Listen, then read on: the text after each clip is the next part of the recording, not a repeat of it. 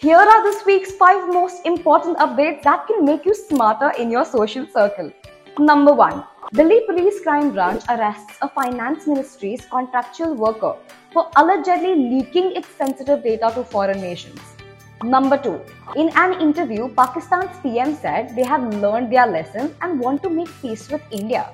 However, he later backed off from his comments, saying that there can be no peace talks unless India applies Article 370 back in Jammu and Kashmir. Number 3. Usain Bolt loses his lifelong savings worth over $10 million to a scam. Number 4. China's population falls for the first time in 60 years. Number 5. Indian billionaires have made 3,600 plus crore rupees per day since COVID-19 began. With this, we round off the week's updates, and to have no FOMO, tune in to Noello.